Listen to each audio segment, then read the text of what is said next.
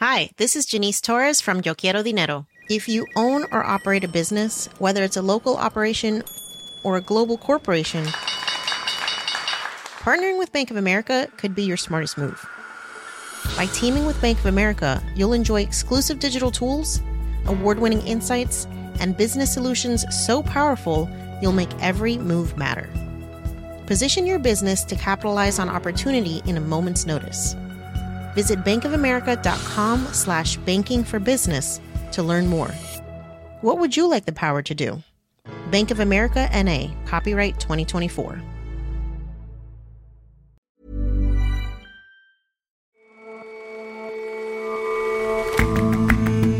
Hello and welcome to The Intelligence from The Economist. I'm your host, Jason Palmer. Every weekday, we provide a fresh perspective on the events shaping your world. If you're the autocratic leader of a middling-sized country, the world has changed a lot as America has disengaged from the world stage.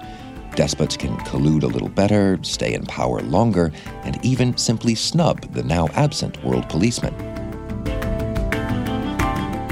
And a lot of languages simply don't have a word for blue, or have just one word for both blue and green. Call it GRU. Some clever research has now looked into how the natural world seems to have shaped these GRU languages.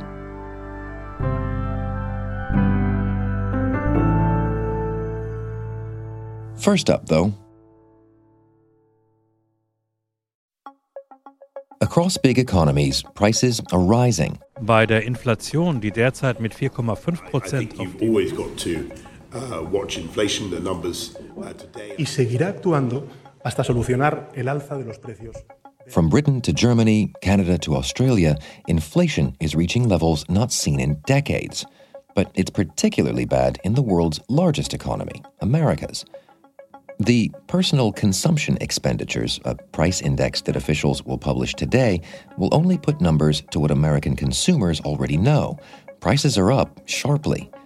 The index is expected to have increased by 4% over the past year, its highest level in 3 decades.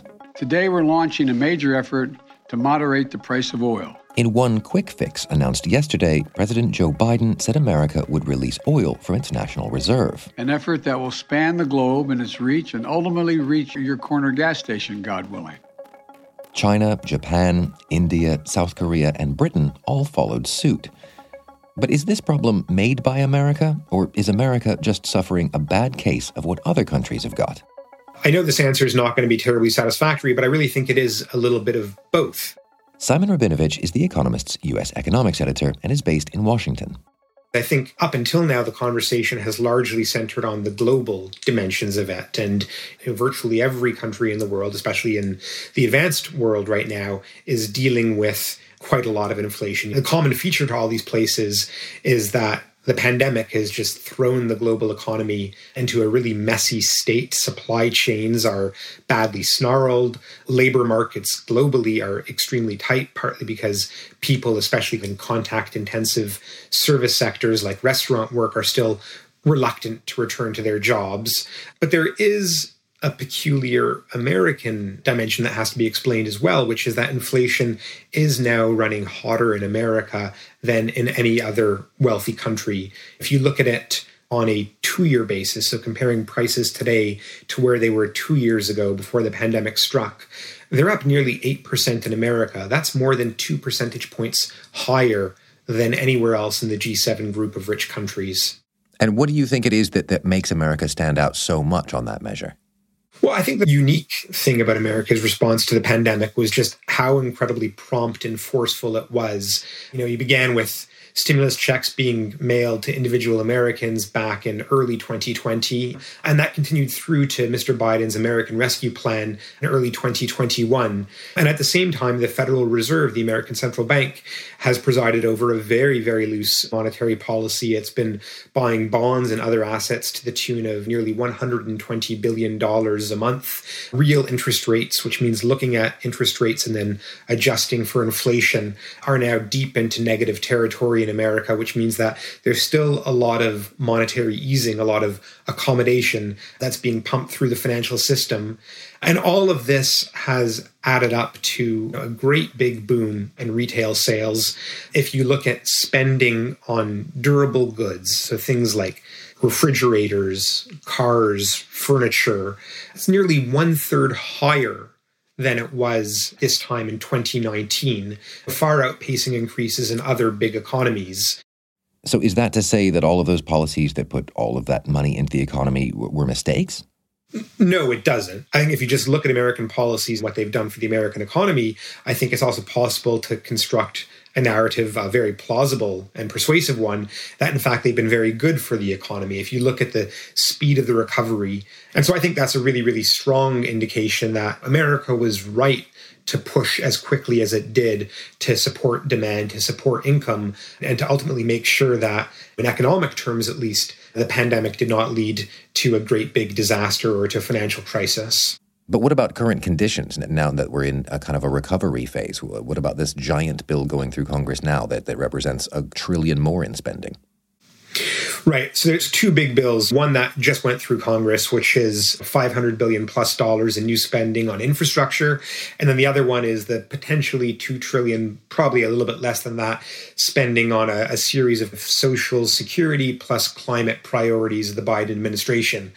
Critics of the Democrats, even some critics within the Democrats, warn that this is a huge amount of money to be spending at a time when inflation is already high. It's only going to lead to yet more price pressures. I think those arguments are quite disingenuous. If you look at the amount of spending, it's going to be spread out over the course of a decade. That's not really going to move the needle in terms of inflation. So politically, inflation has become a big problem for the Biden administration, and it's become a challenge as they try to push this very ambitious social spending bill through Congress. Economically, though, I don't think the bill is going to be a problem. Okay, then how can America fix the problem that it's got, though? Well, it's a tricky one. If you look at the kinds of policies that Biden has been doing, it's more performative than substantive. It's talking about investigating the oil and gas companies for price collusion, releasing some oil from America's oil reserves. These are things that might, at the margins, be a little bit helpful, but they don't tackle the fundamental issue, which is the amount of stimulus and monetary easing in the American economy right now. What is happening that I think is more important is, number one, the big stimulus policies to lift the economy out of the pandemic have basically all expired at this point. And then in terms of monetary policy, the Federal Reserve has begun to reorient itself towards a tightening of monetary policies. Its monthly purchases of assets, it's begun to scale those back. That probably is setting the stage for it to raise interest rates around the middle of next year. Jerome Powell has just been reappointed for a second term as Fed chair. It's possible that now he'll be relatively more unencumbered, not concerned about the political process of his renomination, and this might give the Fed, Powell himself, more space to push for a slightly more aggressive tightening of monetary policy. And so those are the prescriptions that seem clear from here. Do you think that would be enough to fix the problem that America and increasingly the world have? Well, I think there still is a very optimistic scenario to portray here, which is that the Fed is beginning to tighten. As the global economy gradually returns to something like normality, you'll begin to have some of these supply chain disruptions resolving themselves. And so it is possible that kind of by the middle of next year, we'll look back at inflation as, God, that was such a 2021 story. Things are back to normal now. But the fact of the matter is, the Fed and I'd say most other economists have consistently underplayed the threat of inflation to date. The pressures have gotten broader and higher. And if that continues through until next year, then there's also a very worrying scenario, which is inflation getting only higher, central banks, the Fed in particular, having to tighten much more aggressively. And when that happens, that is very bad news for the global economy. It potentially would presage a very steep economic slowdown. So there is a positive scenario to be hopeful about, but I think there's also a much more worrying scenario that we all have to keep in mind as well. And Simon, as one of our inflation obsessives, I know you were on our sister show, Money Talks. What did you look into? Well, I'd rather not be an inflation obsessive, but that's just the fact of the matter these days. The episode was called Inflated Expectations. From our data team, we looked at a new alternative index that we've created for measuring inflation. And from China, we heard about why huge price swings globally aren't actually showing up in China's data just yet. I'll take a look for that wherever fine podcasts are vigorously injected into economies. Simon, thank you very much for your time. Thank you, Jason. Every day you get to hear from us, but we'd also like to hear from you. What do you like about the intelligence? What could we be doing better? Here's your chance to weigh in. We're running a survey that you can find at economist.com/intelligence survey. Just click the link that's in the notes for today's show. Thanks.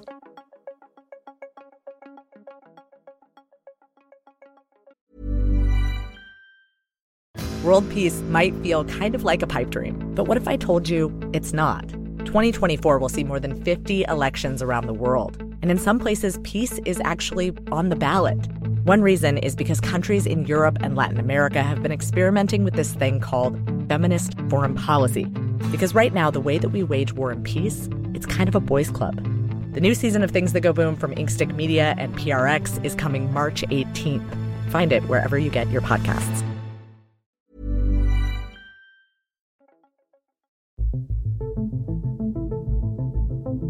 At the beginning of his presidency, Joe Biden made a promise to the world.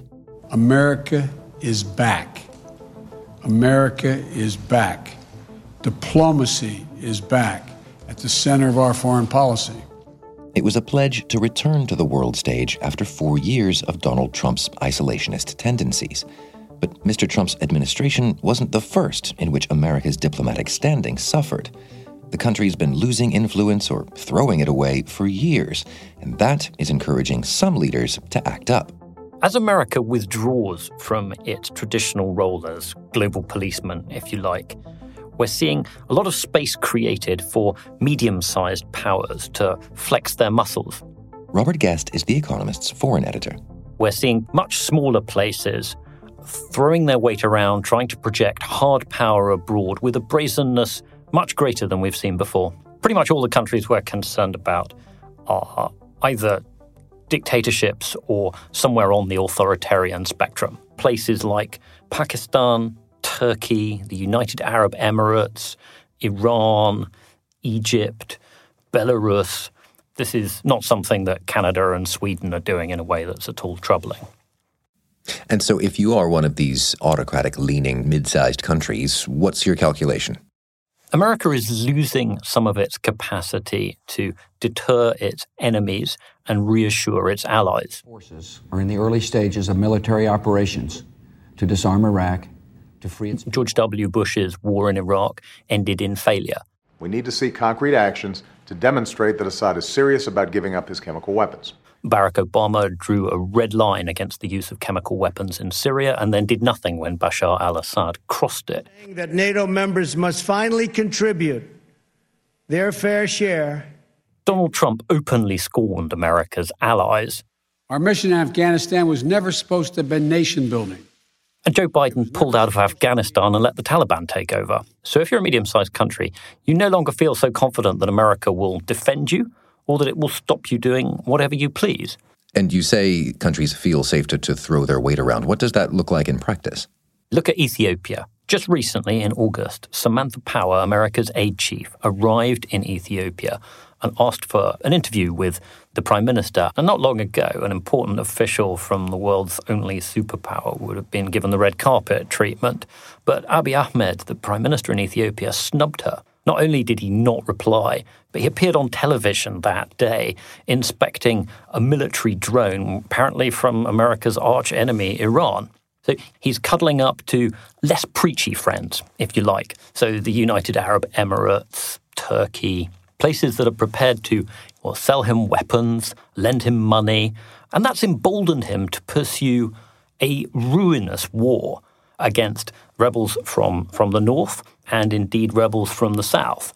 You know, there's at least 50,000 people have been killed, a couple of million have had to flee their homes. It's been a complete disaster. And it's not entirely, but largely a consequence of the fact that he's picked the wrong friends. And so is this just a matter that these countries' leaders are finding like-minded people and feeling more free to do so? Well, it's not really about ideology in the old sort of, communism versus liberal democratic capitalism. It's much more that there are a group of autocrats who've realized that they are more likely to remain in power longer if they help each other. So you see really odd bedfellows. Take what's going on in Venezuela.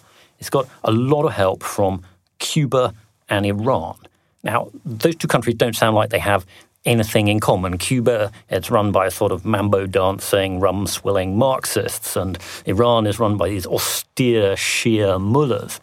But what they have in common is complete contempt for the will of the people that they govern at home, and they're under American sanctions. So the Cubans train the Venezuelan secret police in interrogation techniques and how to spy on members of the army so they can't mount a coup. The Iranians help with smuggling and sanctions evading, and together they're able to prop up what is by far the worst government in Latin America. So that's kind of middle-sized powers meddling in another middle-sized power in a way that entrenches the ruling parties in office, but is terrible for the people concerned. And so that's the kind of reason we should worry when these kinds of countries band together or back each other up? Some of these medium-sized countries are asserting hard power to defend plausible or legitimate security concerns. Pakistan really does have security concerns with India. Turkey really does have security concerns with the Kurds. But very often these concerns are exaggerated, and what they've done to supposedly address them, it plays very well on television back home. When autocratic leaders cloak themselves in the flag, they tend to get applause. But it has negative consequences. So in your view, are there countries that are doing this in a very savvy way, or is this just a bit of opportunism because America, the world's policeman, isn't there to intervene?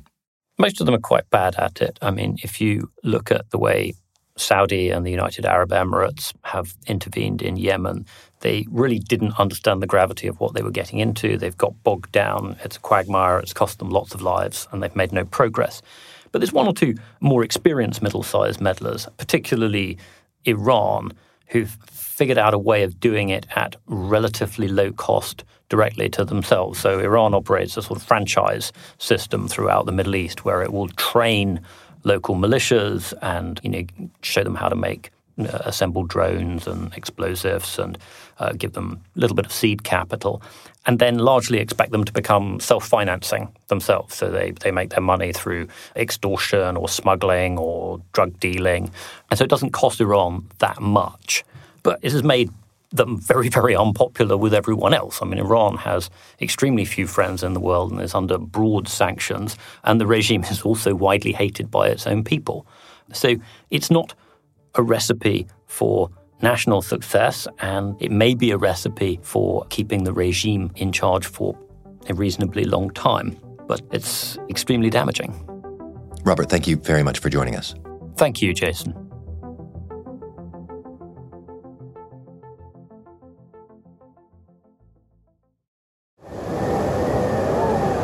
You know that old factoid that Eskimos have such an intimate knowledge of their environment that they have dozens or hundreds of words for snow? Well, put it out of your mind. First of all, there's no one Eskimo or Inuit language. There are plenty, and they string together lots of little word fragments into longer, more descriptive words. Like if in English, the phrase snow that's turned gray from being walked on repeatedly were just one single word. In casual conversation, the old Eskimo snow thing is simply incorrect. For those in the business of words, it's a little more personal. Among a lot of linguists, the Eskimo snow story has become kind of an example of an embarrassing, exoticizing fairy tale about a little-known culture that's passed around by people who really don't know anything about it. Lane Green writes Johnson, our column about language. It's the classic example of assuming a kind of mystical connection between a language, a land, and the people who live there and their culture. But there are more plausible examples of where the environment can shape a language. Like what? What's a real story and not a snow story? We have some evidence that certain rare consonants, which are called ejectives, might be more prevalent at high altitudes as they're purportedly easier to pronounce in low air pressure. An ejective sounds like the difference between ka, which is not ejective, and ka, which is ejective. Another group of linguists has found that languages that use tones on vowels to distinguish one word from another are linked with humid climates. Apparently, humidity might help the vocal cords in creating the tones. But perhaps the most intriguing example is a new link between geography and vocabulary that has been discovered. And what's that link about? Color is the paradigmatic example of a spectrum. There is no clear point at which red becomes orange or yellow, where blue becomes green. So different languages will divide the color spectrum up into different ways. Some languages have just two basic color words, and they essentially mean light and dark, and everything gets lumped into one of those. But in the 1960s, two linguists, Brent Berlin and Paul Kay, found out that if they have a third word, it's almost always red, so you have dark, light, and red. If they have a fourth, it's usually either green or yellow, and if they have a fifth, it's the other one of green and yellow, and usually blue only comes sixth. Why is that, though? Why would blue, which seems like a primary color, come last in that list? The guess is that blue doesn't actually occur in nature that often, besides the sky, which is above us all the time and doesn't need to be referred to by its color that often, and the sea, which is the same thing. So a lot of languages actually have just one term for blue and green, and linguists call this color GRU. So we might discuss GRU languages that don't have a distinct blue. And what this new study does is break some ground by finding out that there is, in fact, a link between the use of a GRU term and the environment, which is namely the amount of sunshine that a place gets. And how does that work? So it turns out that populations who are exposed to lots of sunlight are more likely to talk about GRU. In other words, they're more likely to lack a distinct word for blue. One possible reason is that the long-time exposure to ultraviolet light, particularly UVB light, can cause changes in the retina that make it more difficult to distinguish blue from other colors. But some of the links here about humidity or altitude, they sound a little bit like just so stories. I mean, how sure are we there's a real causal link here? It's really good to be skeptical about this kind of thing because there are lots of databases for geographical factors like heat and light and altitude and longitude and latitude. And you can cross-link those with the center of gravity of a language and just look for random connections that pop out. For example, one study has found that tonal languages are linked with the presence of acacia trees. There's no real obvious causal link there. We can't be certain about the causal link between sunlight and the use of a GRU word or the lack of a blue word, but there is this cleanly purported link, the deterioration of the retina, and the link just turned out to be quite statistically strong. So this kind of research means that you have to have a fairly simple variable like the presence or absence of a blue word. But on the bright side, it means that the findings usually are pretty robust because they're fairly straightforward. In other words, you're more likely to wind up with a fun fact that happens to be a fact, unlike, say, our purported link between Eskimos and snowbirds. Thanks very much for joining us, Lane. Thank you.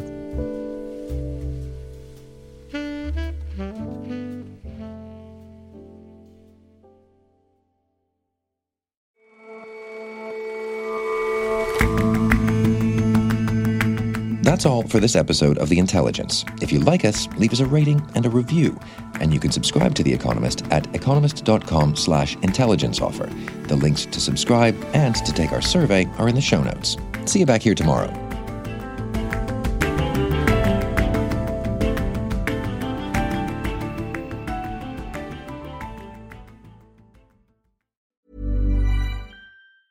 Hi, this is Janice Torres from Yo Quiero Dinero. If you own or operate a business, whether it's a local operation or a global corporation, partnering with Bank of America could be your smartest move. By teaming with Bank of America, you'll enjoy exclusive digital tools, award-winning insights, and business solutions so powerful, you'll make every move matter. Position your business to capitalize on opportunity in a moment's notice. Visit bankofamerica.com/banking-for-business to learn more. What would you like the power to do? Bank of America, N.A., copyright 2024.